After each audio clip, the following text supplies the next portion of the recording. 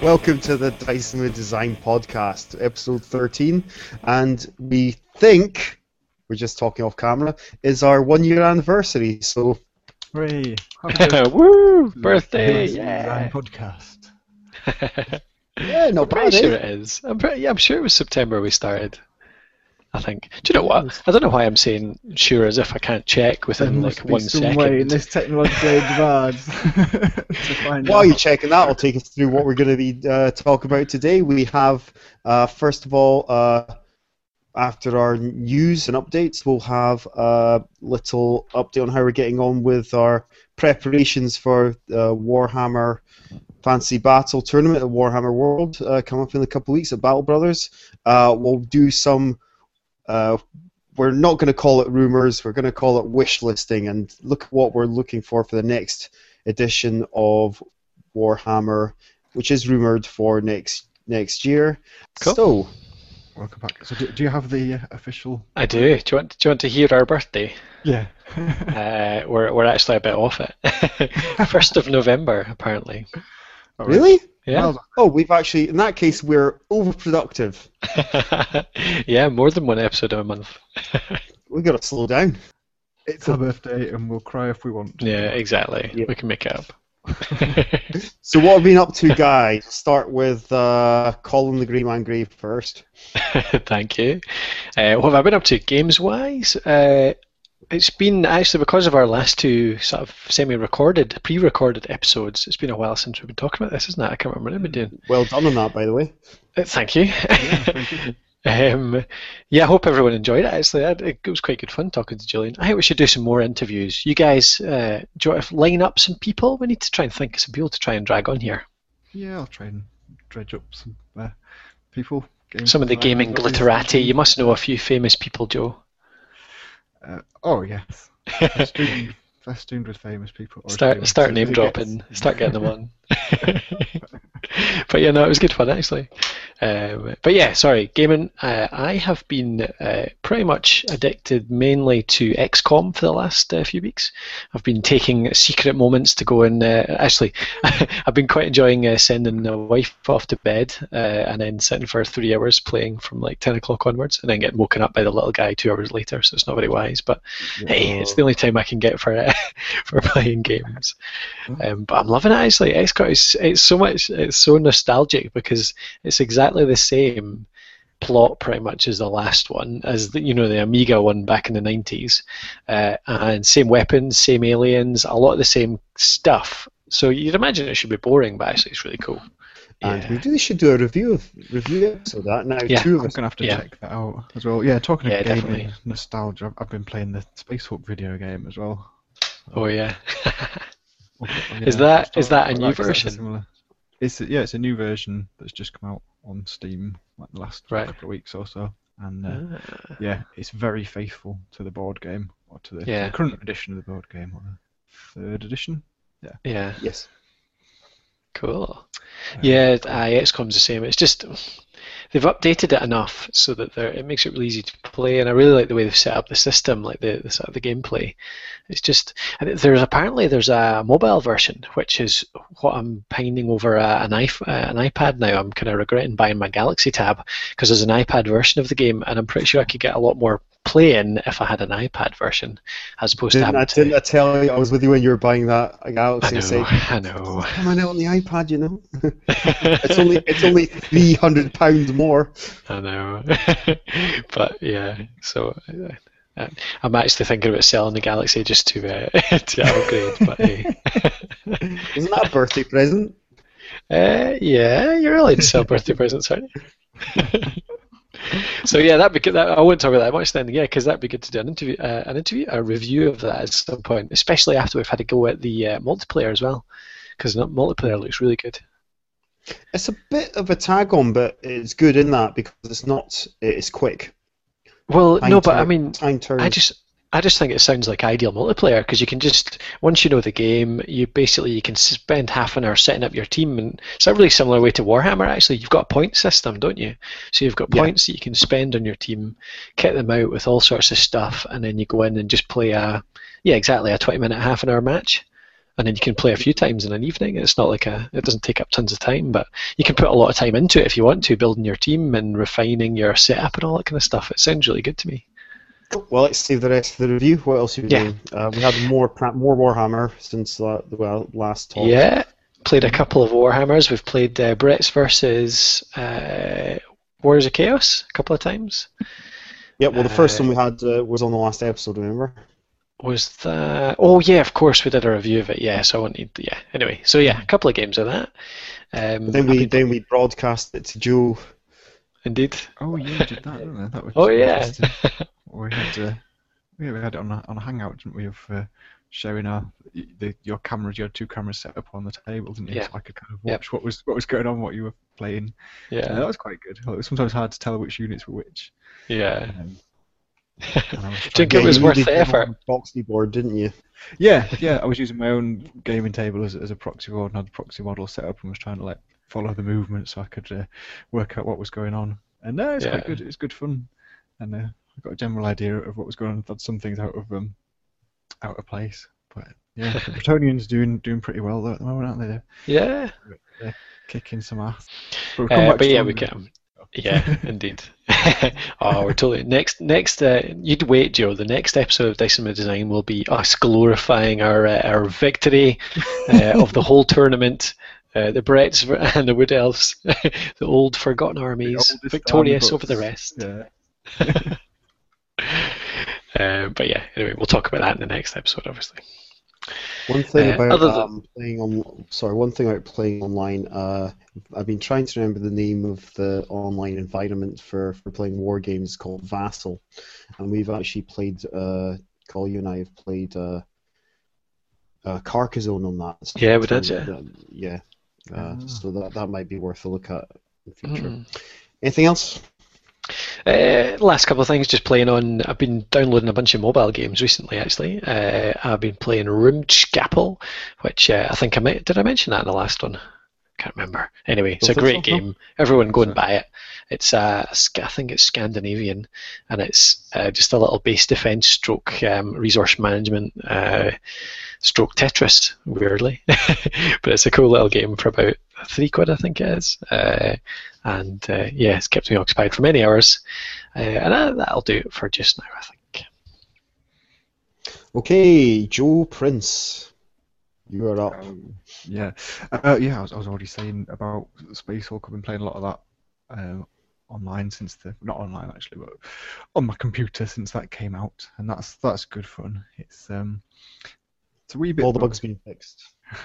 They've done a few patches already, which is good, which have fixed some of the bugs, but I still can't play it on my laptop because there's still no cursor, which is slightly annoying, but that's probably something to do with Windows 8 or something. Anyway, so I'm stuck playing it on my slightly ancient desktop, which I can still get a fairly decent game out of, but I have to have everything turned down very low, and sometimes it gets very laggy. But despite that, I've still played through the whole Sin of Damnation campaign on normal setting, and it was very enjoyable. It was good. I think we're kind of hoping there for extra content, really. Yeah, there's not very many levels.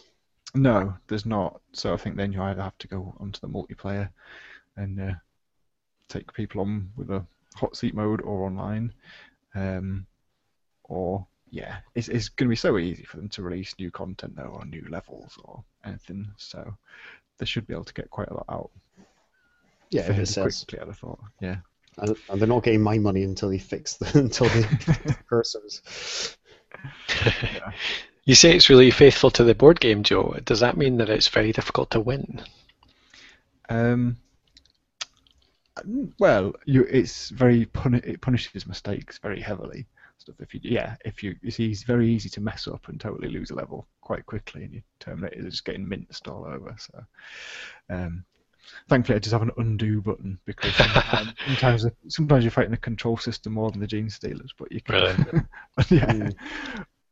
undo that. And I'm just experimenting playing it on hard, where it has the timer, so you only have 2 minutes to make your turns, and that makes it a lot more difficult. A lot trickier. Did you see the new Games Workshop game going on the computers? Chainsaw Warrior. Right. Off of the 80s. Yeah, interesting. I've never heard of that before, but it sounds good. Yeah, that is an old school one, isn't it? Like 1987 or something that came out. Yeah. Cool. I quite fancy a multiplayer game of that as well, actually, Joe. I'll have to get hold of it. How much was it off Steam? I think it was 20 quid. About Yeah, I that. think that's it. Yeah. Yeah. I pre-ordered it, so I've got an extra skin for the Gene Stealers. Nice. Wow. It's very exciting. Yeah, and other than that, it's just been the Warhammer games that we've been practicing for Battle Brothers, Yeah. which we'll be getting on to. I suppose I should run through the games so far. Should we just talk about it in our Warhammer section? We'll do it in the main section. Yeah. Yeah, the main section. And Eternal Contenders, of course, again. Yes. Cool. What about you, Grant? What have you been playing? I think it's pretty much been covered by what you guys were saying. I've been playing a Lego game with my niece again over the summer. I got her I'd already given her one of the Reiner Knizia Lego games with the mummy in it, called Ramses Revenge. I got her the bigger one, Ramses Pyramid, which is a big Lego pyramid that you can, with lots of mummies running down the sides of it. It's largely a memory game, but it's quite cool. It's playable. Again, like the other Lego game, that means my niece sometimes wins because there's luck involved, but I win more because I have a better memory. And I'm not letting her win because I'm like that. Honest It's tricky though. That's a subject for another episode. I think gaming with kids or gaming with anyone, and how much should you let other people win, or should you always just troll slayer mentality, never play for a defeat? The burned hand learns. Depends if it's your other half or not. And you're desperately trying to get them to get into games. Or it depends if you're a game shop owner and you want people to buy the game. If you're running a demo game. Besides that, I've bought games. I've finally gotten Dreadball because it was massively reduced in OG games. And I also bought for the Game of Thrones living card game. I bought the Targaryen pack, so we'll have lots of dragons and stuff in that, which I look forward to playing. And then I got the team, the rattling team, what they called, the vermin team. Vermin, yeah. Yeah. I got that. So look forward to playing some games of that. Looking forward to Life After Battle Brothers, and trying some other games. Yeah. That's about it. Is there anything else I put on the notes? That'll do. I think we've gone long enough anyway. That'll do. Which always mentioned that Kromore 2145 is on Kickstarter, isn't it? Oh yeah, of course. Yep. Indeed. It just went live today, wasn't it? I think I saw the announcement just today. I think actually. it was, yep. So they're already up to $1,000. I know you were saying, Joe, earlier that it is quite an ambitious target. They've got it on at $20,000, but they've already made $1,000 already. So I think they'll probably do it. But yeah, it sounds quite a lot. But then I suppose you see other RPG projects that get loads and seem to do really well. Yeah. Space 1889 just got £70,000. Really? Really? Mm-hmm. Yeah. And that's like a fairly indie sort of setup, isn't it? Yeah, I mean, I think it does. It has had like previous edition, All right. which had must have had a fairly substantial following, but not huge. I've not heard much about it for a long time. So, did amazingly well. So. We've totally got to do a Dice and Design Kickstarter or something. What would you for? For all I'm your not sure. But yeah, so I go and check it out. We'll put the link in the show notes, or just look up Kromore 2145. You'll find it on their site. I think it links straight to it from there. You can find it on Kickstarter that way too. But there's a very well, there's a good video on the Kickstarter page, which is just Julian going through the whole game, I think, and explaining how it all works and stuff. So if you didn't get enough information in our last podcast, or the podcast before that even, then have a look at that.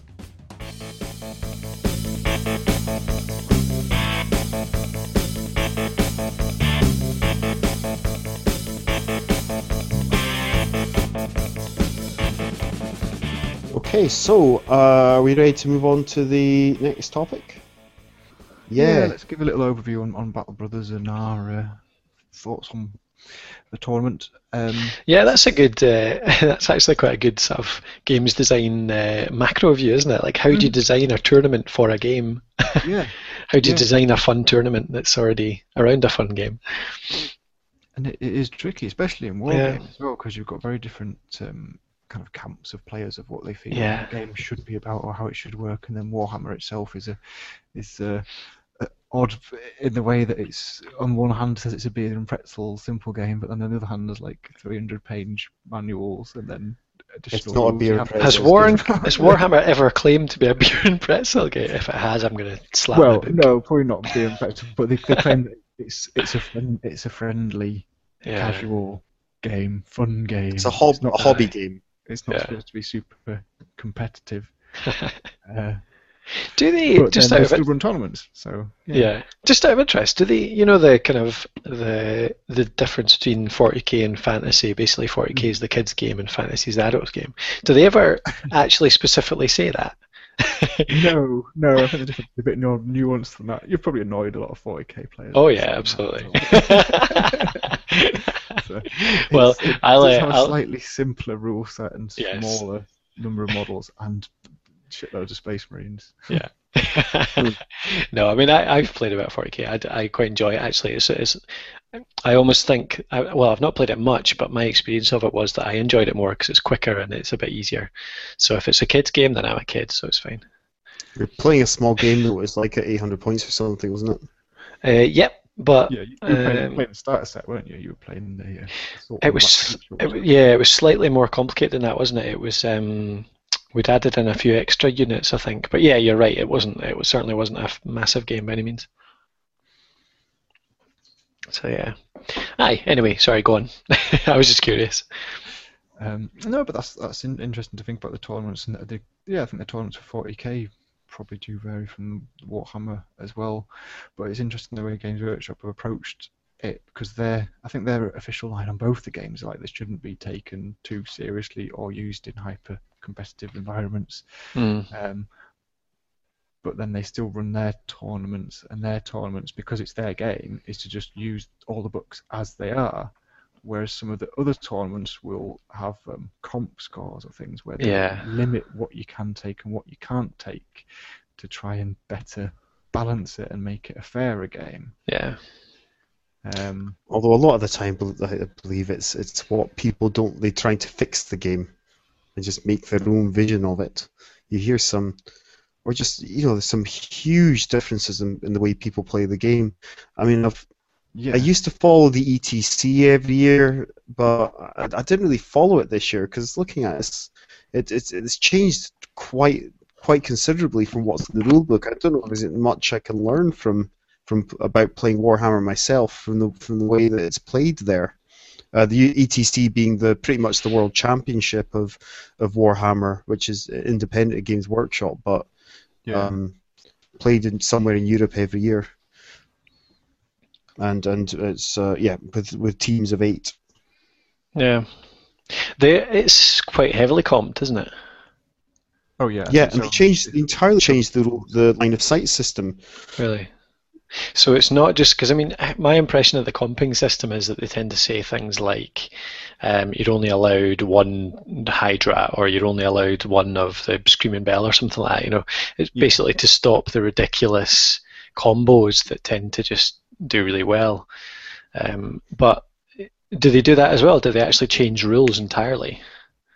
Sometimes they do for certain things. They might change how certain magic items work. Yeah. They might change how steadfast works, or how many points you get. Yeah, they might change things like you get points when you've half killed a unit instead of having to completely kill it to get points and things like that. So Yeah. And that's one of those things they dragged back into existence from previous previous editions, because the tournament organizer likes that. Yeah. And that's quite a different thing to Warhammer is. Yeah, that's quite a different thing to limiting the amount of like the hard ass units that you can use as well, isn't it? I mean, that's changing the game entirely. yeah, totally. Or changing some of the scenarios, just saying like, yeah, we won't play Watchtower because we don't think that's fair. I mean, yeah, that's changed a sixth of the potential scenarios you'll play at a tournament or something. It's not just in terms of fairness; it's also in terms of a lot of people make comp systems based on they're wanting to see a variety of armies and not just the same build. But if any comp system becomes too prevalent, then you wind up seeing the build that gets around that's filthy and gets around that comp system. I mean, what a lot of people talk about is the South Coast GT comp, because that's the one that Dan and Wayne off of the Heelanhammer podcast who started up again recently, and probably one of the most professional sounding sort of podcasts, and actually stay on topic, unlike many podcasts. More professional than this one, surely not. What were we talking about again? Talking about comp. Yeah, so they have the biggest tournaments. That's the biggest tournament in the UK. Oh, right. And so their comp pack gets used around the place, all over the world, in fact. Really? But people tend to, that certainly the top tables apparently then bring the same builds. Yeah, which Right. One tournament and the I next like tournament. the way Warhammer World do it. I like the Warhammer World approach. Games Well, with that's the relevant one. So let's hear about this one. Yeah, it's very sensible. Well, maybe it's because it's more mainstream, but I haven't met tons of filthy lists or tons of similar lists when I played it. It's been generally quite different things that I played. There's only like one ogre list in the last tournament that I went to that had, that was a bit gamey, I suppose. But the way that they do it is like it's everything in the books. You just play it by the book. That's legal. But as well as your points for each game, there's then a best game vote which you give to another player. So if you rock up with a filthy list that just tables people and isn't fun to play against, you're not going to get any best game votes, which means it's virtually impossible for you to win your category. Do you think that works though, or do people just vote that best game thing on how much they like the other guy? I mean, I know possibly having a completely ridiculous list might make you like him a little bit less, but then you'll get people that you get on with well that have a filthy list that you'll still vote decent game, I suppose. Well, I think that's that's your threshold of filth, isn't it?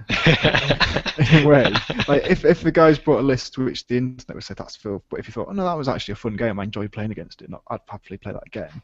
Yeah. Then you've said no, that's different. Yeah. But if someone just turns up and just just destroys you with some overpowered combo that's not fun to play against, and you just that's not going to be my favourite game, and it's very likely he's going to score it with anyone else. So I think that it seems to balance it. Am I right in thinking? I've heard ways of getting around that is if you put your filth into your magic items, and if it looks like you're going to win, don't use them. Yeah. Well, then it looks, people just not using their the big magic weapon because they're going to win anyway. Why table someone? Why wipe someone out to make them feel bad? You've already got the win, and having a win-loss system like the Warhammer tournaments do, like the official Games Workshop ones do, rather than this 20-0 system where you have degrees of victory, which a lot of the independent ones do. In fact, nearly all the independent tournaments do. Sorry, but Karen, I was saying I don't really like the degrees of victory. The Warhammer used to do it as well at their HQ events. They used to have the degrees of victory, but I just like it being a win, loss, or draw.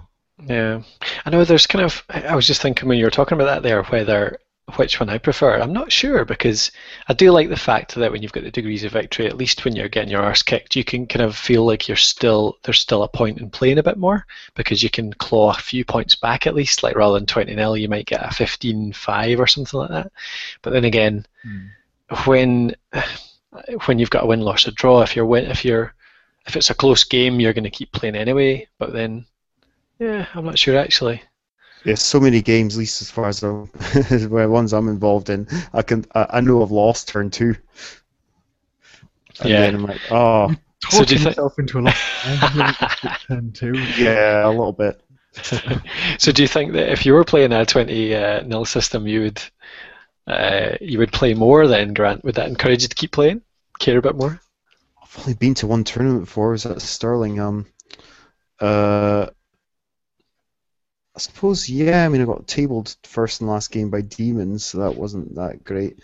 But actually, my favourite game of that tournament was last from the Saturday night, playing against Tomb Kings, but I was clawing back points as I went. Still knew I was losing, but yeah, I was clawing back points and to get the best result I could.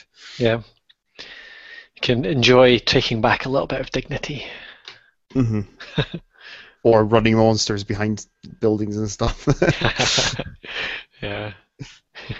So don't lose the points to them. I suppose it all comes down to who you're aiming the tournament at, doesn't it? Because I mean, you've definitely got two types of players. You've got the ones that are coming along just to have a fun couple of days, and then you've got the ones that are coming along who want it to be completely skills based. They want it to be absolutely no chance whatsoever. Like you mentioned earlier on, playing your niece Lego. Yeah, you don't want any luck. Like some people want it to be completely strip out the luck, no luck whatsoever. It's all down to how well you play. So I suppose the comp system helps in that, because if it evens it out so much that suddenly it becomes a bit like chess. It's like it's all about the skill. There's no, you barely forget about the dice. Well, people treat it like it's also as well as the luck thing. People treat it like it isn't something special, like it's just a game. It's not just a game, it's a hobby game, it's a miniatures game. And the miniatures on the table should mean something. You know, there should be some character in there. You know, things should blow up, things should be a bit crazy because that's a wizard on the table. It's not just a playing piece, it's a bit of a work of art, you know? And you're making rules that make sense for the narrative, the story. Yeah, the story that's told by that miniature on the table. Yeah. And even if it's not perfectly balanced, which by the way, no hobby game can be really. Not if you're going to make it interesting. Yeah. Yeah, not unless as soon as you introduce the different races and stuff, it's just impossible. Well, it's very, as soon as you get anything with a level of complexity, it must be almost impossible to even theoretically propose what would be a perfect balance. How would you test that? How would you Everybody gets the same. Everybody gets. Well, would you say it's balanced if they're playing two races, the same races? So if you have like dwarfs versus dwarfs, is that balanced? Yeah, because you had the same options. Yeah. To start with, everyone started on a level playing field. Yeah, but still, there can still be unbalanced units within that, can't there? You can still be like, oh, cannons, they seem a bit better than these troll slayers or something. Yeah, if you talk about the game starts before you get to the table, the game starts while you're writing your list. But so if you've all got equal options to everything in the list, then it's balanced at a certain point. Yeah. But then if you're going to put like, I don't know, some options decidedly weaker than others for the same points, then I suppose you're introducing that level of skill early on, aren't you? Where you need a skill to build a list before you can't just show up with 1,000 points worth of stuff and it be equivalent to another 1,000 points worth of stuff. No, I mean, it's like, as we said before, it's amazing. It's actually amazing how balanced it is. Considering, considering the huge number of army books and options and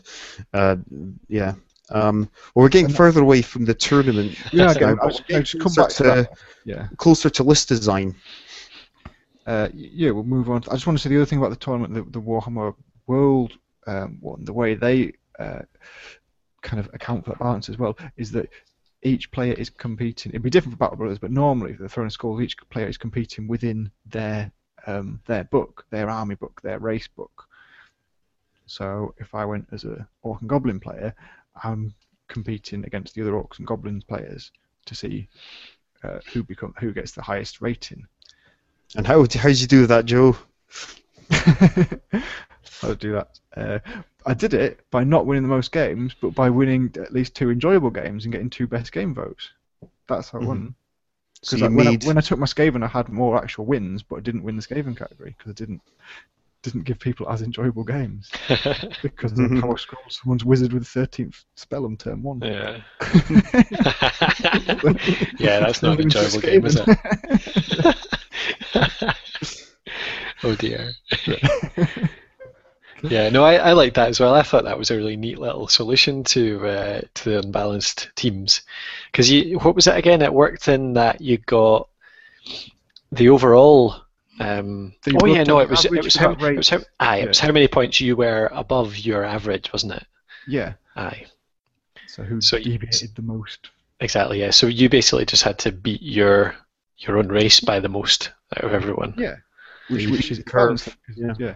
Yeah. If there's like 10 demon players rock up, then if they're all doing quite well, that'll actually make it harder for them to have one who emerges from the rest of the pack. And then it was who beat the average by the most out of all the category winners won the overall tournament. Yeah. So it ended up being like a dwarf player at the time we went, and then it was Warriors of Chaos player at the time after. So. Yeah. I like to think I contributed to that dwarf player's victory by being a bit shit and bringing down the dwarf average. You were one of the better dwarf players. Actually, yeah, that's like second or third. Or something. Yeah, I was second actually. I remember I thought that was a really cool thing about that as well, was the kind of camaraderie you had between your fellow race people, because we were all running about talking to fellow dwarf players, going, "Oh, how did you do? Did you do well there?" And I mean, you were doing it because you wanted to know how you were doing, basically relative to them. Yeah. But there was definite sort of friendliness there, because there were these people you were competing with particularly, but they were also your brothers in arms almost, because they're playing the same race. And then actually when that guy looked like he was doing really well, I didn't throw any games obviously, but I was just kind of hoping that he would win because he was a dwarf. He's a fellow dwarf. A dwarf victory. Yeah. But yeah, no, it was cool. But these what they call the soft scores, like the tournaments give out rewards for painting or give out an award or points for best game. It really tells you what that tournament is, whether it is a competition or whether it's a fun bunch of games. And you're not looking for the best you're not looking for the best game player, best tactician, best general. You're looking for who's made the weekend. Well, it's mostly out of how good you are at playing the game, but you're given the tiebreaker is what have you contributed to this weekend. Some tournaments give paint scores, like I said, and put them in the victory points. If you've brought a beautiful army to the tournament, then you have contributed more than someone who's brought their 3-color basic, you know. If you have had more enjoyable, if people have picked you out as the guy that gave you the funnest games, then you've brought more to the party. Yeah, definitely. And it made the event. Cool. You deserve your medal. Yeah. Thanks. Yes. Cool. So yeah, what about the lists then? So we're going to talk about how we've gone about designing our lists, thinking about the tournament, or the partnerships as well. Yeah, I think we should give a quick. Yeah, I'll tell you how much thought I gave to my partner. I had no idea what Russ was bringing, so I just made my list up for it separately. So we'll see how that goes. No thought to synergy whatsoever. I just made my 1,000 points and left him to his 1,000 points. Partly because I had to start painting it so long ago because I'm a slow painter. I got War Shrine, three small units of Chosen, Sorcerer with Lore of... Minimum size units, aren't they? Yes, one of them has a banner. They all have champions, and they're all 5 of them. Kill Sorcerer with Lore of Shadow. Well, Marcus Slash, so Lore Shadow. 16 Wars of Chaos Warriors, and 1 unit of Chaos Warhounds with Vanguard. And the whole point is to get the free Demon Prince from the extra dice. I talked about the tactics a lot in our little post-match wrap-up that we did that we put on that last episode call. But basically looking for free Demon Princes and hoping that my wizard doesn't die before he turns into a massive Demon Prince, which is worth about 200 and something points, which is quite good when your list is 1,000 points, and you're getting that largely for free. And then pointing at the enemy, charging them forward and doing the happy victory dance.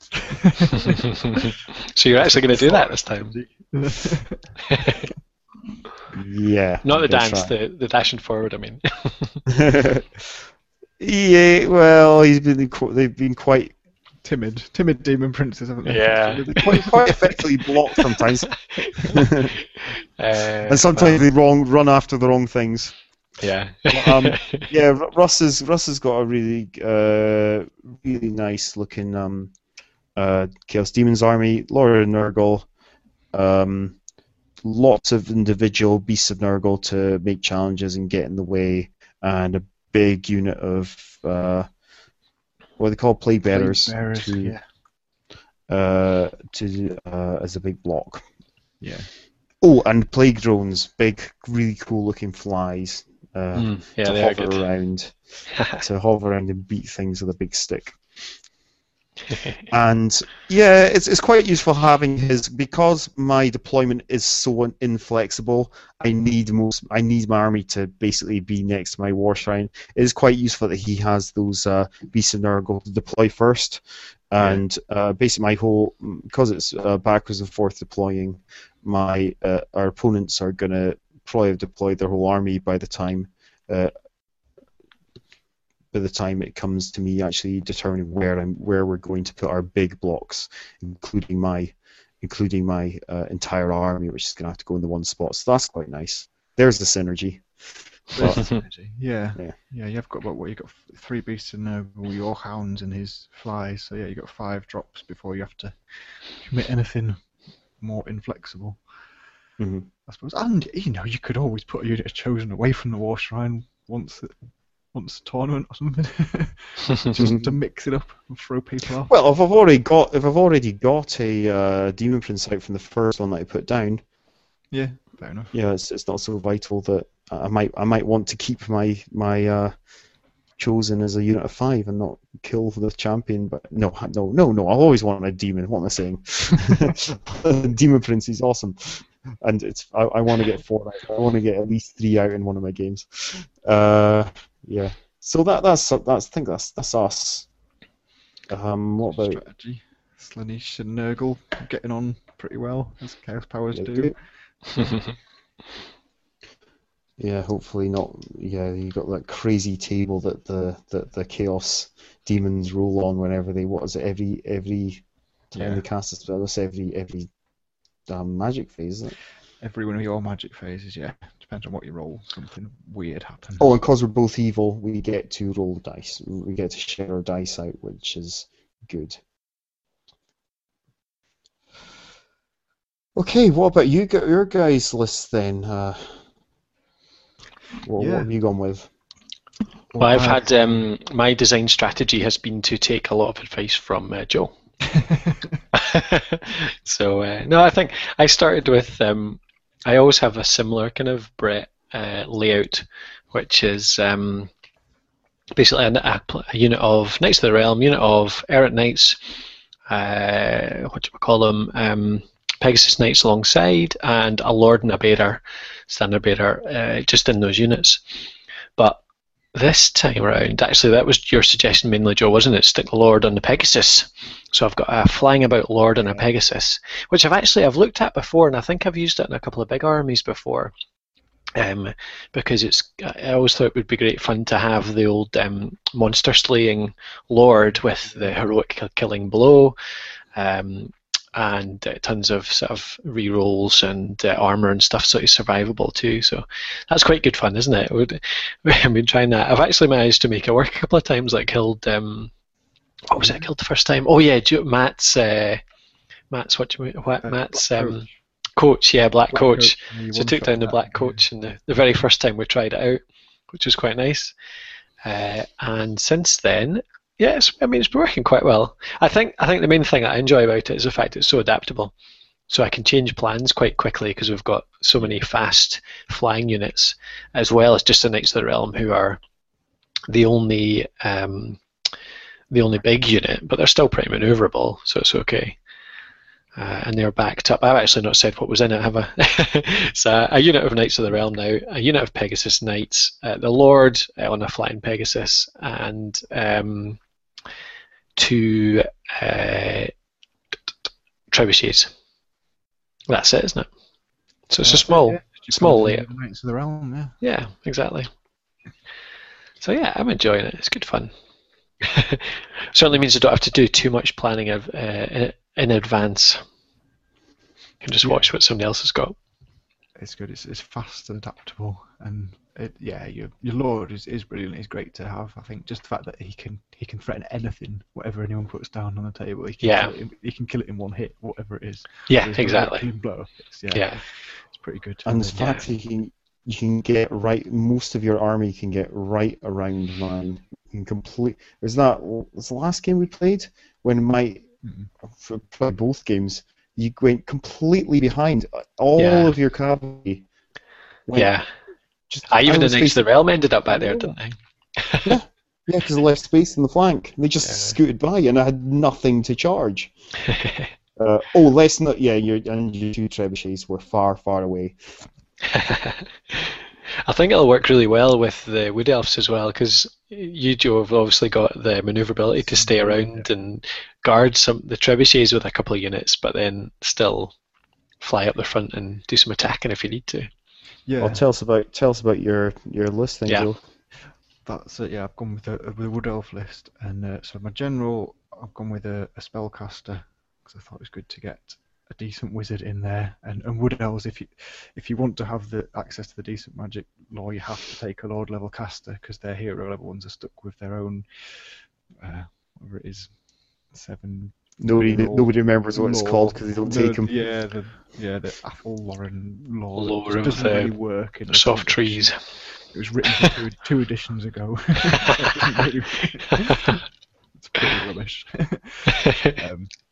So I've gone with him, and he's just, in order to get him a level 4 spellcaster, that's my entire Lord allowance gone. So he's just a naked Wood Elf level 4 spellcaster, using beast magic, and he's like kind of the anchor of the army. I really rely on Glam Beastweaver to do his job and take things down with his amber spear, which is my main weapon against big monsters or heavily armored units, to try and take them out. So it kind of hinges on protecting him, and I've got 2 units of the Glade Guard Corps archers, so he can hop between them and hide in those units. And they work quite well with Cole's trebuchets, in that they want to start far back and kill things from a distance, and they have got good enough shooting that they can take out most War Machine hunters. So most light fast units like Goblin Wolf Riders or whatever can get shot up before they can attack the trebuchets. And then the rest of the core, I've got 2 units of 8 Dryads, 2 minimum sized Dryad units, who are pretty awesome. They're skirmishers who are good in combat and quite tough and quite fighty. So they're very manoeuvrable, and they can't take units on the front, but with a sneaky flank charge, they can do quite a lot of damage. And again, relying on the spellcaster to buff them up with a wild form and make them strength and toughness 5, which is tougher than ogres. Then suddenly they become quite a big threat. It's much more planning gone into your list, Joe. Eagles are pretty good. And the Eagles, that was it. And the rare choice, I've got to take two Wood-Elf Eagles, because flyers are brilliant and they're only 50 points each.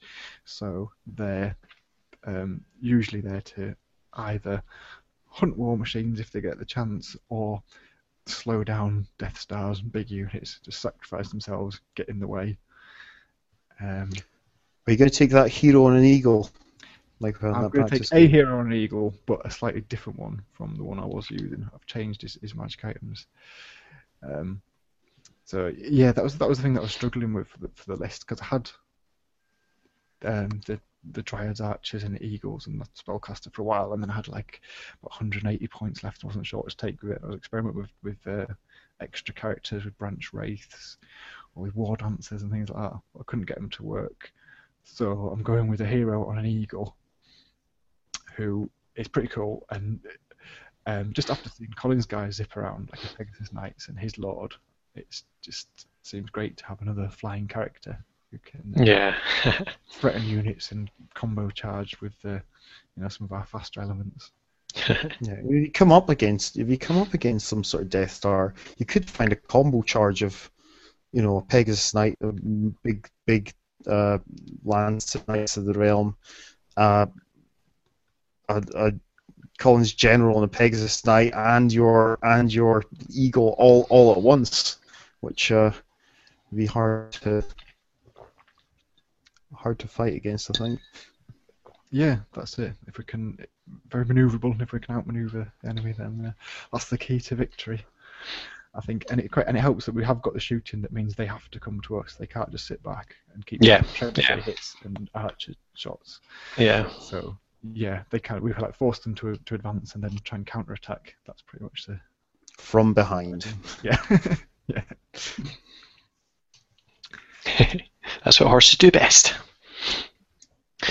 So yeah, what about these rumours then? We probably don't need to go too much deeply into it. It'd be good to talk about it again though after the tournament and see how these choices worked out though. Yeah, and for myself and Colin, I think Joe knows what he's doing. Yeah. But for us, especially me, I'm not putting myself up as an expert anyway. I play this game once every couple of months or something on average. It'd be great to know if anyone has any advice on what to do, how to build lists, and Do you know what we should get Matt on in the following podcast? Test out his Blue Yeti microphone, because Matt, like Grant says, me and him are probably pretty unexperienced. Well, no, we've played plenty of Warhammer, but we're still not very good at it. But Joe obviously is pretty good, and Matt is really good as well. So you both, if we got the two of you talking about the tournament choices and all the other armies and stuff, that'd be quite cool. Yeah, we could do that. I suppose we've kind of both been playing on and off since like 4th edition. Just before 4th edition, 3rd edition. That's when we started playing it. So you have a bit of experience. Yeah, I started about 4 years ago, and I've played about 20-something games since then, or something. Yeah, similar to me. Yeah, we've had a bit more Warhammer experience, I guess. Yeah. Okay, well, let us know, folks, if there's any advice out there for, say, like after 4 years, still a budding player, still a noob.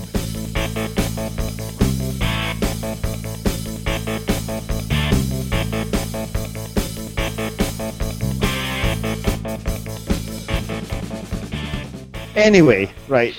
So on to 9th edition, and I've. I was saying off air. So we're looking at Joe's looking on Warseer because his constitution can take online nerd rage a lot more than I can. Why do people get so wound up? I mean, it's still cliche, but they need to get more things in their life.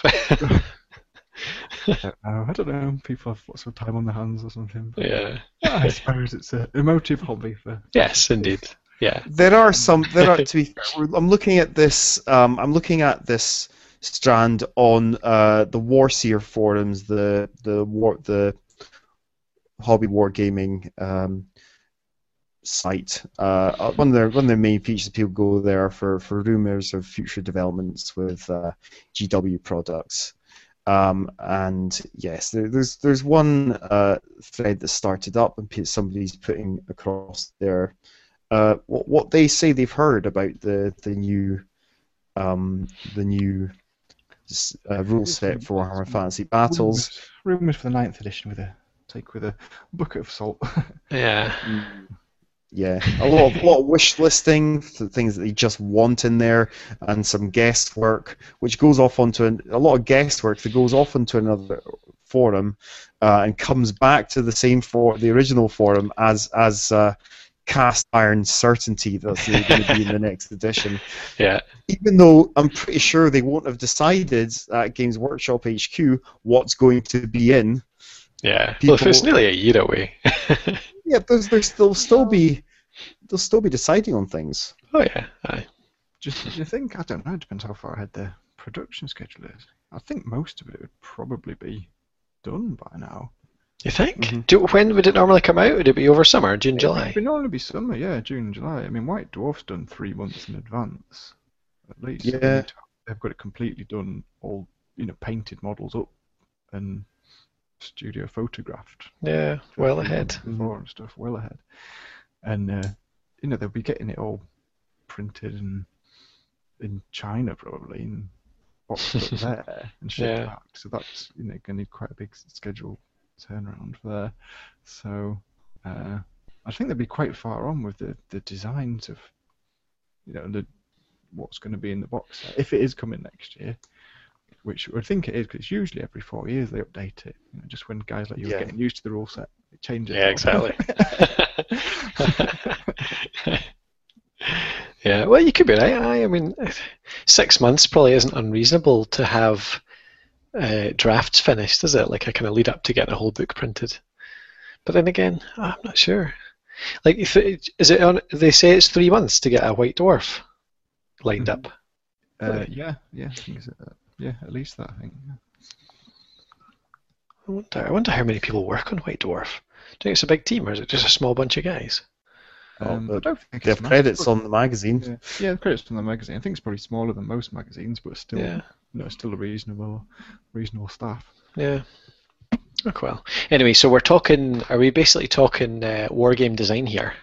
How to design a good wargame? What we would wish would go into Warhammer to make it a better wargame? What would we like? What's our wish list for 9th edition then? Yeah.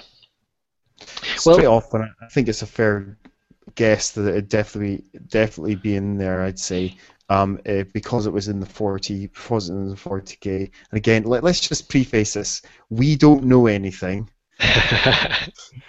If this turns up on Warseer, then it's because somebody wasn't listening properly.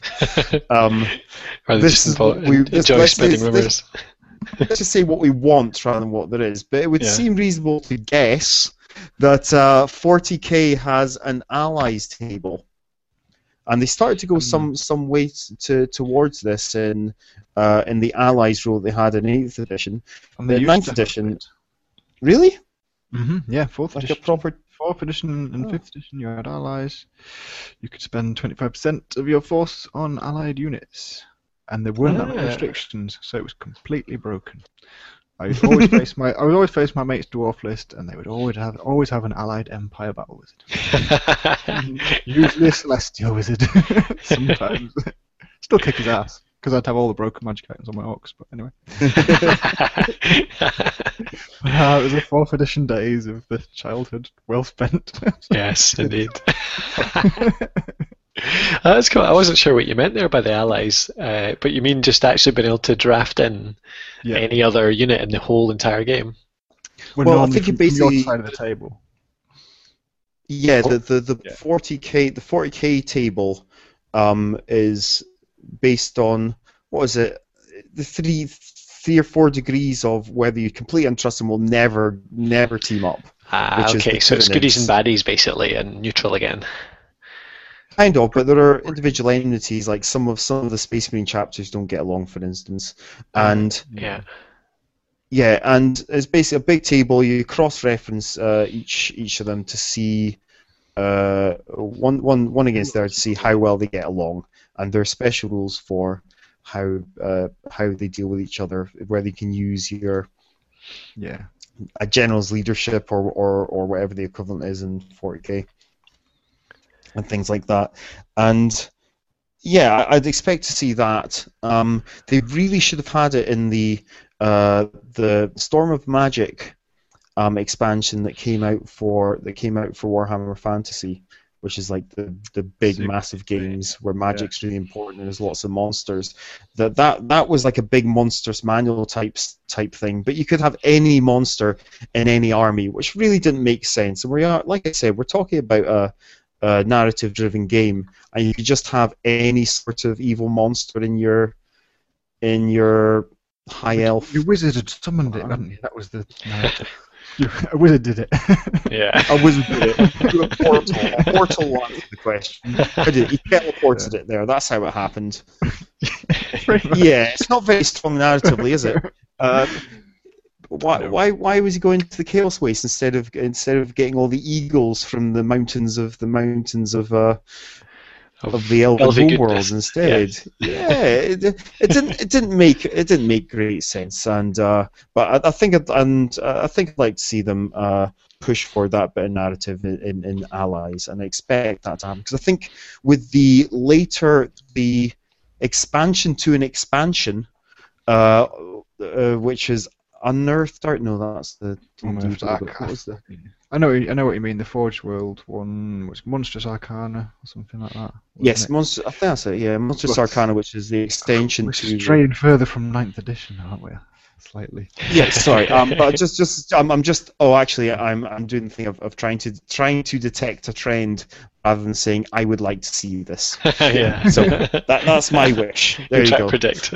You would like to see allies. You think allies would be good allies, but allies that make sense. Yeah. Narratively.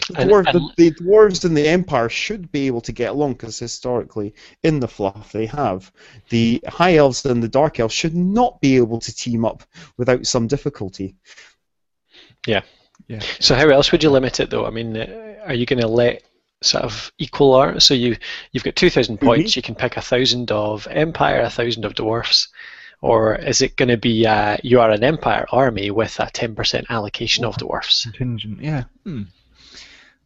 Interesting. It's more doable that way, isn't it, with that little contingent thing, rather than having to have an entire army? Because then you have to have at least a character to be your general in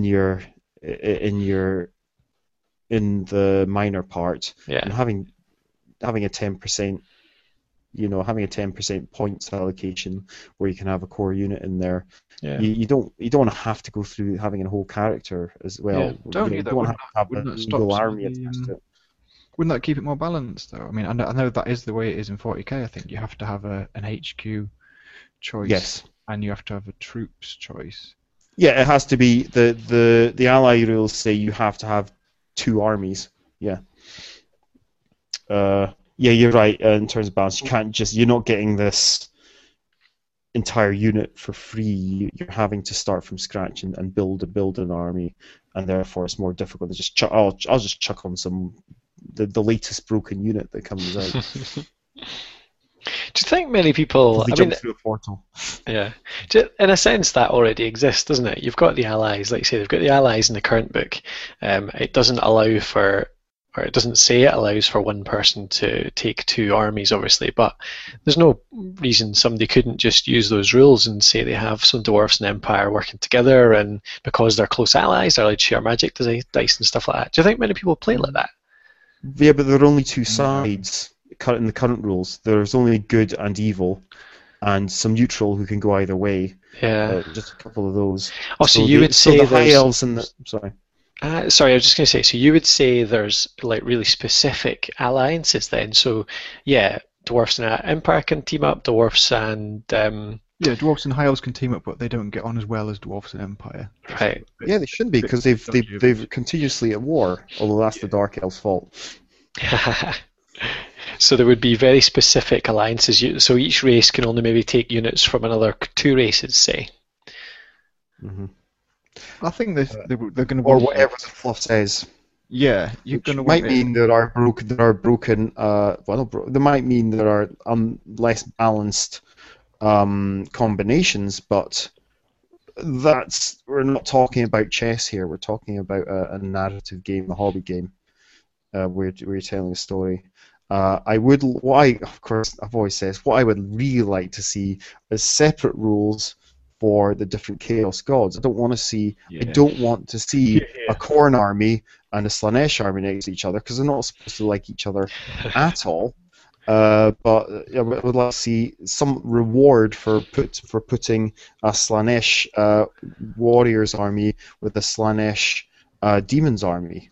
I would like to see some sort of benefit for doing that because it makes sense. I want to see the sorcerers summon these demons, not that they just popped up into existence because through a portal. So in a general sense, you want more fluff. You want more reward for playing fluff and more requirement to play fluff. Yeah. Okay. No, requirement sounds it's a lot more twisting your arm to do it. Yeah. Well, that's what I mean. If you put it in the rules to require that, though, then that's what you're saying. That's what you'll get. Yeah, I suppose I am. Yeah, you want things on the board that make sense. Yeah. As well, yeah. Okay, that's fair enough. So you were halfway through saying something there, Joe. What was there? Well, I was agreeing with Grant. I'd like as part of the wish listing, I think for 9th edition, personally, I'd like to see the Chaos Gods all split up, have a great schism between them, instead of this happy Chaos Gods loving all chums with each other, friendly. That's going on at the moment. To be fair, there were some inroads made to that. You can't put your Slanesh Lord into a unit of Khorne warriors, but that was more a punishment than a reward. I would like to see some a synergy come about rather than being punished. And then certain things you would never put your Lord in your Khorne Lord into the Marauder horsemen that are going around the flanks, so they're okay. You can have a Slanesh horsemen coming around the flanks, so they're fine. They're in the same army, but they like each other. I would still rather see it all split up and have separate gods in separate books, and split up the demons, split up the warriors, and split up the beastmen, and take their units and put like some go with Khorne. I think the beastmen are fast becoming not chaos. Not really in the same way. As a wish list, they should still be Chaos Beastmen. Are you saying, Joe? You're not saying that we'd end up with 9 books out of those 3, surely? No, you'd end up with 4 instead of 3. So you'd have a book for each god, which would include demons, chaos, warriors, and beasts. And beasts, yeah. Okay, right. Align to that god and give them a bit more flavour and take them off in slightly different directions. Because as it is, beastmen, demons, and warriors play pretty similarly, I think. Yeah. They've all got very close combat. Very close combat. Units, very little shooting. Yeah. Big nasty monsters, and I suppose beastmen have got a bit more chaff, but then again, they're not the units that really get used or people care about. People just care about like minotaurs and things. They're not that different from chaos ogres. Yeah. But you could split them up nicely and have minotaurs, they've got bloodlust, so they go with Khorne or something. Like trolls, they're always changing, so they go with Tzeentch. I've read a really good novel that from the Black Library, which has the Chaos Beastmen in it, and certainly from that, it looks like they're really separating them out from the Chaos Wastes. They live in the forests, and they're kind of warped by chaos, but they really don't belong to the gods. But that's now they're trying to do that now. But that is a massive retcon on like a lot of the older fluff and the older stuff that was going on that they were corrupted by They're gods. So that's quite a departure. That'd be quite interesting, though, wouldn't it? You're stopping doing the books by races, or they don't have to just be by races. They can be by belief or by god or by Yeah, I think that's if I was, wish listing, if I was designing, that's what I'd do, and I'd want to do a lot more with the human races as well. Yeah. Maybe. Problem is for the okay, it is a wish list. Yeah, we want to see more. We want to see Cathay and Nippon. Nippon and Araby. Araby. And some like Talia, some of the Estalia, some of those states as well. I mean, they're pretty similar to the Empire, so but even if it was just like an alternative Empire list or something. Yeah. Or even Britonia. I know. I've just realised that that last statement was stupid because the humans are totally split up already, so it's already not by race only. The elves as well. Yeah, exactly. Aye. Yeah. I think. Sorry, just to go back a couple of steps.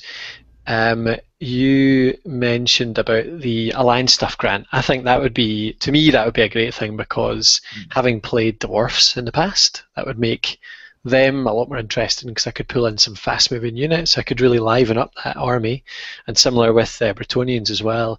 I feel I seem to have two of the races which are the most one-dimensional. Most so, really. Yeah, exactly. Yeah. Older books that are they're good at what they do, but they only do one thing. Yeah, totally. I mean, the Bretonians, you do have a range of stuff to choose from, but essentially it's just guys on horses with slightly different configurations and powers. You've got a couple of flying units, yeah, they're great. You have some infantry, but they're all pretty crap. They're just they're just really chaff to get in front of the knights and to bog stuff down.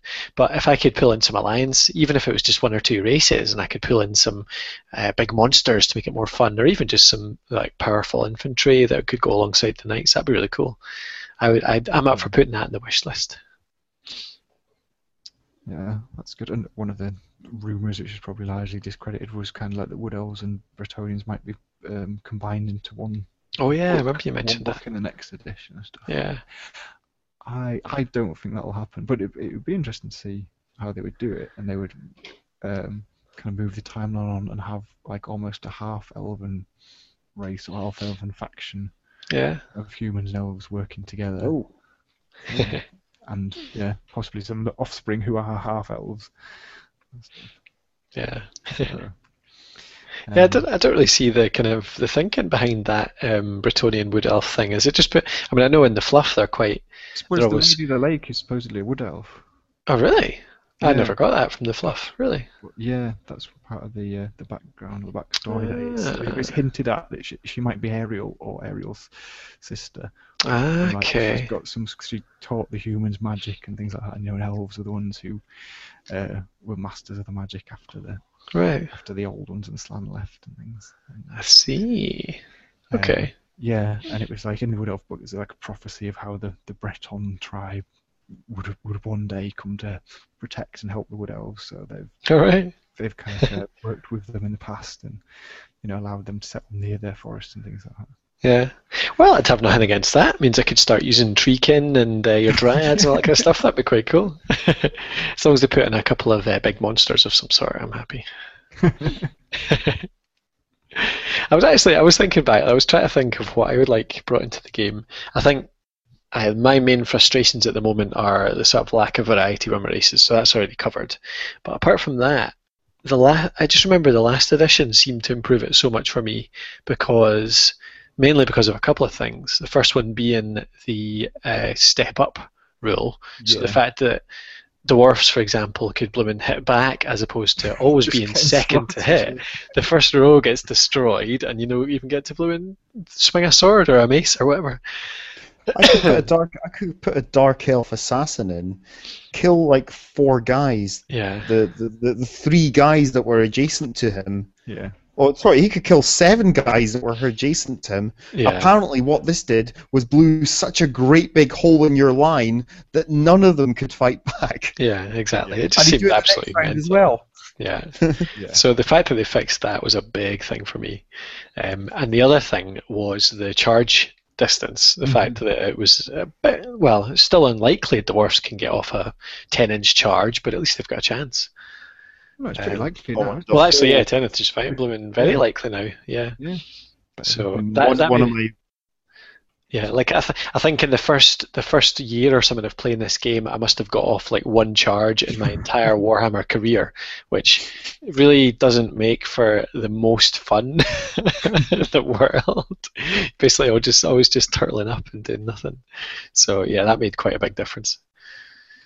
But yeah, so I was just thinking of the things that improved it the last time round, and I don't know if I've played it enough since then to actually have thought of many more problems. I'm still just enjoying the improvements from the last time round. I think it's improved a lot this time. And fear. Well, let's wish. Fear was really? Wasn't it just a lot more powerful? A lot more. Oh, actually, sorry to interrupt. Yeah. Sorry, go on, Joe. I was just saying, the fear auto break was a really big thing in 7th edition, wasn't it? Whereas if you lost a round to a unit who caused fear and they outnumbered you, you would just automatically run. Oh yeah. Gone. So like your little unit of dwarves would happen to lose against 50 skeletons or something and just gone. I like it. Unit, it didn't matter that you were like supposed to be really stalwart brave warriors and at least 10. It was just like, gone, dead. That's scared. And you could break and run just from seeing them as well, and at that point as well, couldn't you? Yeah, that's what they've done well, I think, in this edition. Like, you get more of a fight. It's they've improved a lot of the leadership and stuff. It's not such a big deal, and you can, the battle standard now helps against all your leadership rerolls. So you'll usually get into combat and have guys hanging around, whereas 7th edition, quite often a large patch of army would run away before anything got that close to them. Right, so we're just wishing for a lot of things. Part of what we're doing is wishing for a lot of things not to come back. Don't bring pre-measuring, keep it. Yeah, I like pre-measuring, speeds up the game, I think. Yeah. It's just. What about? If there was another thing that I would wish for, it's to speed it up a bit. What would speed it up? What would speed up Warhammer? I think part of it would be, I remember, Grant, that we played that Kings of War match, and they're an entirely different system, which is basically you've got a unit. In their system, you don't even need separate models, do you? Really, you could have a block of guys just all sitting there and not really worry about them separating, because basically it's just a unit with hit points. You can glue into that balsa wood. Yeah, exactly. Yeah. So what about that, having just hit points rather than worrying about taking off models, all that kind of stuff? You just have 2 attacks, and it's much more. Yeah. Did you win or not? Did they lose this round? Did they disappear? Yeah, you don't have, your individual models don't. It was just great not to have a unit champion that had 1 extra attack. I think it's like, how many times, like, trying to do the addition, add up that attack and that attack and that attack and that attack, and there's a champion, there's that other, like, it's just I can't be bothered chucking that 1 extra dice in. It's like, what does that add? 1 attack. For units then. you need them to take demon princes. Well, it doesn't add too much to the game. One more for there. Yeah, it's like that unit has this many attacks and that's how many dice I roll. It's just great. The base thing as well, I think, which is the same as well, because it's, if they could just change that up and just abstract that a bit to make it, that would make it flow quicker.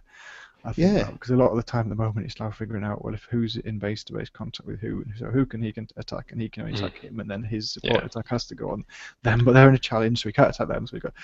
Whereas if you just we get this many dice and you can allocate them. Well, you can attack anyone that's in base contact with your unit, even. Yeah, and that would something like that, or just change the way characters work so that maybe they don't even have a separate. I mean, they won't do it in Warhammer, I don't think, but it's something that you could do in design. Just change the way they work, so maybe they just provide like a buff overall to that unit, or they change that unit's stats or something. Yeah. So you don't have to worry about trying to make every individual sword blow matter. Yeah. Or there's just they get an extra power to the unit or something like that. The unit can do something special because of them.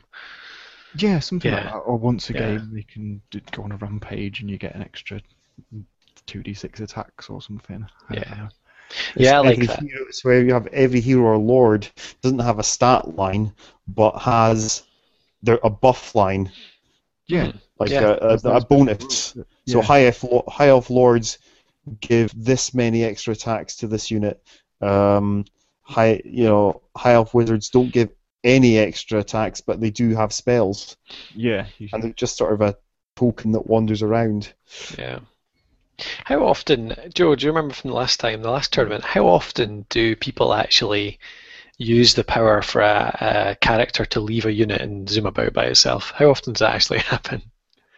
Um, not dead often, but it does happen. It will Yeah. happen, when the situation arises.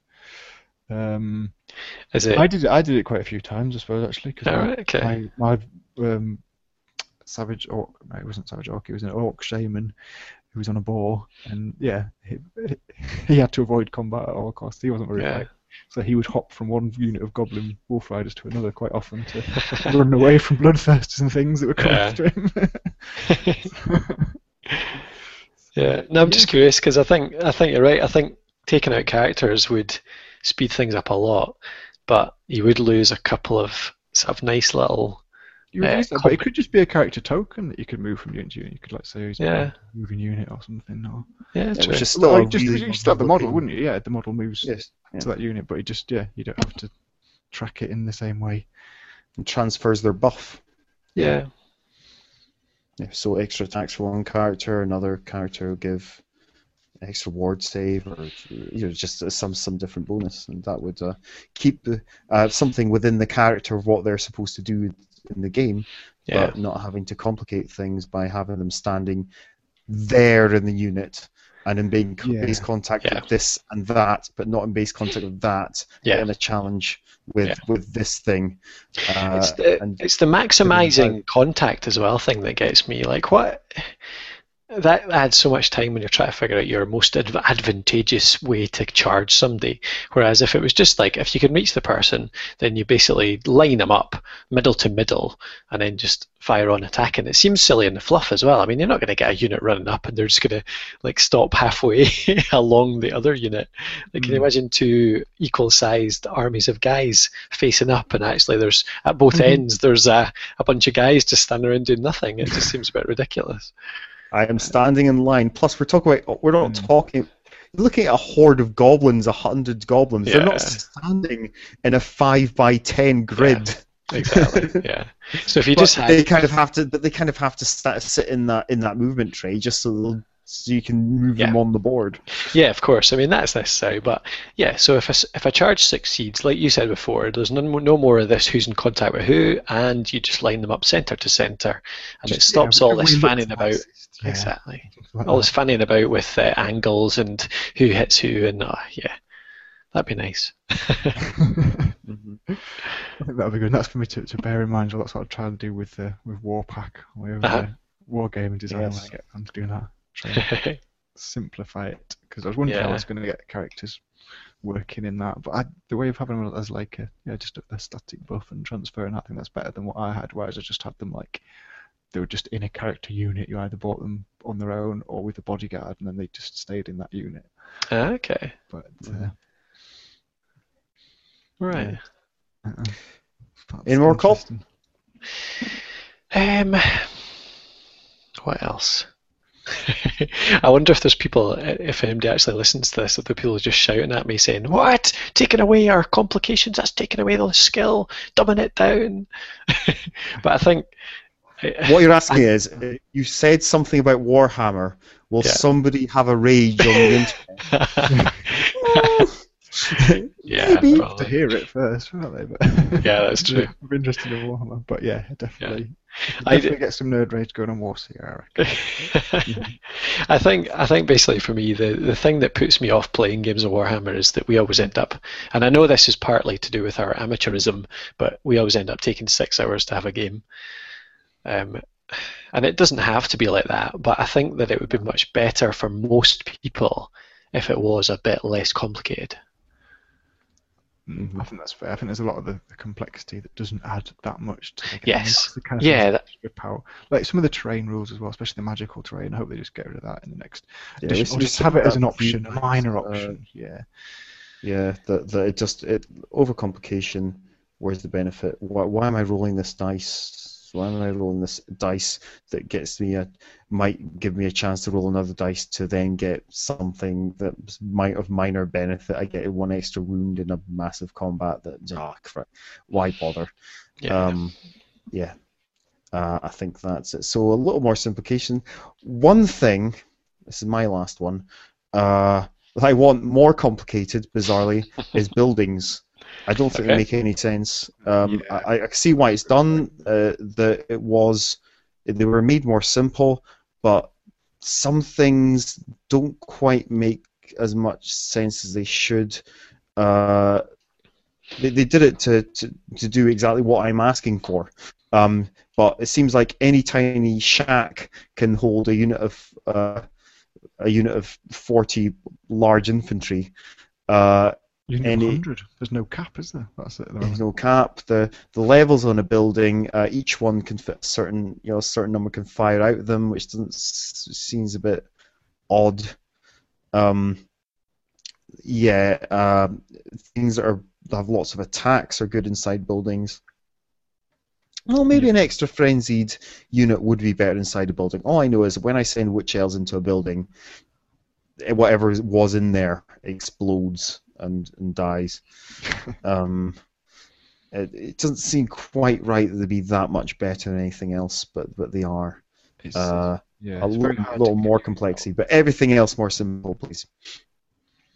Yeah, I think that's a good point. Building rules need to be addressed and looked at, because it's very hard to shift a unit out of a building once they're in, because all the bonuses they get, and you fight combat half as often if you're in a building because you don't get locked in combat and things like that. Yeah, it's weird. You know why they've done it is I think the Blood and the Badlands had some ideas about rules for breaching buildings, which kind of helped, but again weren't particularly finessed, which were just kind of like, once you breach the building, you'll generally kick the people out.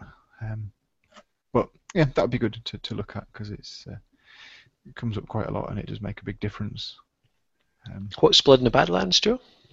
Blood and Badlands is like a campaign supplement thing for Warhammer that they just did on quite a limited release, where it had like the story of like a big campaign that had been played in the studio, and picture the painted armies, and then random events charts you could roll on and told you how to replicate the campaign and give you ideas for running your own Warhammer campaigns. But it also had some siege rules and things like that at the back. We used it a little bit in that last campaign that we tried. Yeah. We did, yeah. That's actually something I hadn't thought about before, but I'd like to see more campaign stuff. I think that'd be interesting. Like, I know we've got our own system and it's good, but it'd be quite cool to see what they come up with, especially if it included a lot more really specific scenarios. Like, I really liked some of the scenarios we found online, and there's a few in the sort of old White Dwarfs and stuff as well, isn't there? But it'd be quite cool if you had like a selection of 20 scenarios, like sort of castle assaults or mine assaults or sieges, that kind of stuff. That'd be quite good. You haven't read the big rulebook though, have you? Because that's actually got a lot of stuff in there like that. Oh, does it? Fair Okay. amount. Yeah, because you've only got the I've just got a little one. Yeah. Ah, okay. All right. Sorry, I take that back. Good job, GW. It's not a huge amount, is there? But there's some. You don't There's often some see them stuff. used either, do you? Weirdly. But it would be nice to make it kind of more official, I think, to have some of those in the more official book or in the official battle scenarios. Yeah. Definitely more. Yeah. Maybe even, this is maybe going a bit too far out, but character power-ups as well. Like what, sort of in a campaign, we were trying to do it so that you can power up your characters when they win battles or they do special stuff. That'd be quite cool if you had some kind of structured way to do that. So you're playing a campaign long and you can make your lord suddenly, he's got special things that he gains out of victories. Yeah, and it'd just be really nice to have like an official suggested campaign system in the rulebook and same official suggested tournament format or something in the rulebook, just so you can kind of point back to that and everyone is starting from the same place. Yeah. Then you can house rule on top of it. But if you just had that as a basis, I think that'd benefit the hobby overall. That'd be nice to go to a Throne of Skulls and do 6 matches where you're actually building your army with each match, aren't you? Yeah, exactly. Again, more storyline, isn't there? More knowledge that you can get into. I think they have campaign weekends at Warhammer World. They do have some. Yep. Yeah. I'm not sure of the rules of them, but they definitely have them. Well, they do have do they not have a campaign system? I'm not sure if it's current or if it was an old one or something. Babylons. They have, they had Mighty Empires before. That was it, Mighty Empires, aye. And they did re-release it a few years ago with a simple system, but it never really seemed to take off. I've not heard of that many people using it. Quite a lot of I think it was quite a lot of a game in itself. The old one definitely was. Like I had that back in the 90s. So that was huge. That was a game in itself and wasn't great for structuring Warhammer because you quite often end up with mismatched armies. So you like a big points advantage in the game. Yeah, but you wind up playing your game after all that build up, and it wasn't worth playing. Yeah. But if you make the campaign thing too powerful. Yeah. I reckon for your Warpack system, Joe, designing a brand new wargaming system, that would be the key points for me. It would be if the 4 of us got together, we could actually play a game in an hour and a half to 2 hours, and therefore we could have 2 or 3 games in an evening. So we could actually go along and play a few games, and there was a campaign system to tie it together so that we're a bit more motivated to actually get together on a regular basis as well, so that you're kind of each game does matter as opposed to being a bit throwaway. That'd be quite cool. Definitely. Well, Joe, you're talking about you're telling me that you'd want to integrate the Pretenders campaign system. Yeah. When I do finally get around to finishing Warpack and writing it up, I want to have the Pretenders campaign system integrated into that and being part of the rulebook. Yeah. Like this is how you play an extended campaign, and these are the various benefits your characters can get and suggestions for kicking off the story. And because the Pretenders campaign is the story of that character, of that general, that warlord, and what they're trying to achieve, what their ambition is, and as they get battles play out, is whether or not they achieve that. And that could then you're so we're now talking about Warpack, but we're talking about these characters being tokens and giving buffs. Yeah. Then they could still get involved in duels with other characters, but they wouldn't then have sort of the same combat stats as your line troops. They would have they would then have their they would entirely be described by their campaign. Well, A, the buff that they give to the units, but B, described in terms of their campaign stats. Well, it'll be their hope, pain, and all the rest of it from Contenders. That's a good point. So you could have a kind of mini game within the game of the way that if the situation that won't happen very often, but when these characters meet in a challenge, that it plays out in a different system, but then will impact on the bigger game. Yeah, that's quite cool. And then the challenge makes challenges a lot more meaningful, because that's a problem in the current edition of Warhammer. Challenges are used more to hide from combat than to engage in heroic duels. I find anyway. Yeah, absolutely. At the moment, my wish listing consists of, or just there consists of me hoping that Joe writes it. Yeah, and it's a card-based system, and a bit of a departure. Absolutely. No, I mean, I think it's totally relevant to talk about that here, because we're talking about designing a better wargame system. So, and I reckon I know we're designing our Cosmic Kobolds game very slowly alongside this, but maybe play test after we've done this Eternal Contenders game. Yeah, definitely. But I mean, I think I'd be happy to help with doing some Warpack stuff if you wanted to, Joe, because I'd awesome, yeah. definitely be interested in improving some wargaming, because it's something that I really, really enjoy playing war games, but for some reason I still find myself halfway through at least half of the games that I play getting bored and a bit frustrated because of the systems we're playing with. It's just... I know what I mean. It's still every game of Warhammer I have to look up at least a couple of things, or at least there's a few rules that I just think, how does that work? I can't remember. Exactly. Yeah, and I know there's guys out there know the system back to front, and well done to them for learning it and playing enough, but I just don't have enough time to play it often enough to learn it that well. Yeah. Generally, if you get good at Warhammer, it's because it's pretty much the only game you play. Yeah, you've got to be dedicated to it, don't you? Yeah, it's a big rules game, and I like to play more than one game. Yeah, totally. And you've got to have a gaming club, don't you, that you go along to every single week and play just that. Aye, or a decent workshop. There actually was one in Aberdeen, but I would have to, if I went there every weekend, I'd have to hang out with the kids that I teach every weekend, which would be a bit... I went a couple of times. It's good. I recommend it to anyone. It's actually it's a good sort of community going there. Not what I would expect from a workshop. It's but it wouldn't be for me. It would just be a bit odd. Yeah. I suppose I'm saying this. There's plenty of war gaming systems that I've not tried. Like, I've not played War Machine. I've not played Flames of War. I don't know whether a lot of them actually solve these problems. Even Kings of War that we War Machine is quite rule heavy, because every single model's got its own, practically has its own sort of rules. Kings of War I'd like to get into. Yeah. See, Kings of War games.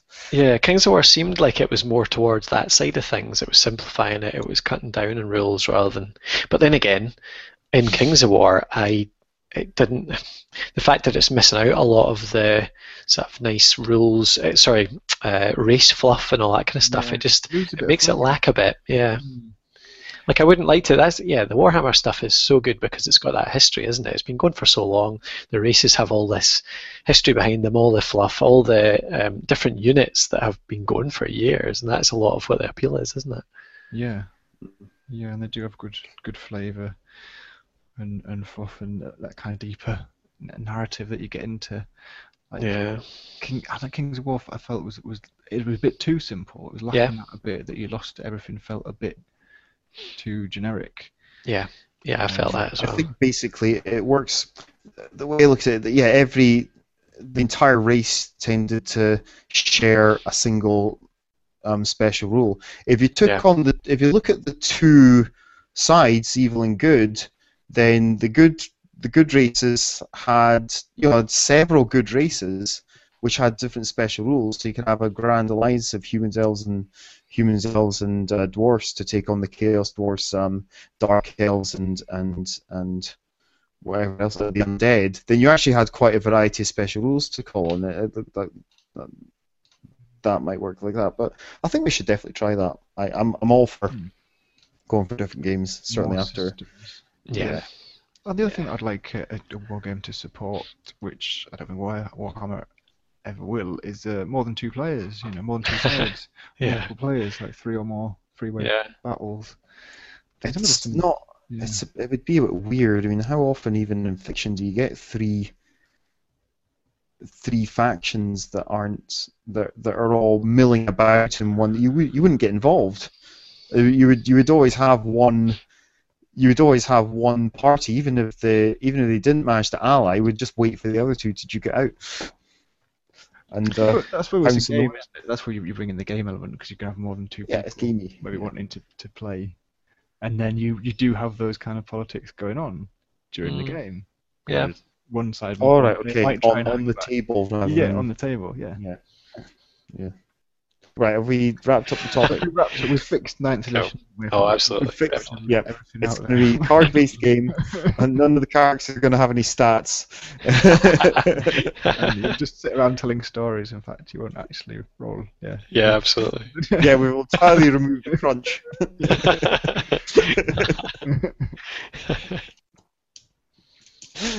Oh dear. And we should resolve to push forward Warpack.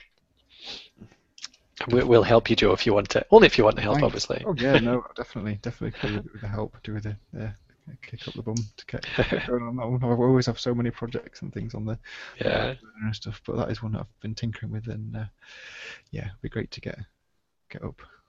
Yeah. Ninth, make it simple. Yeah. Bosh. Done. Fixed.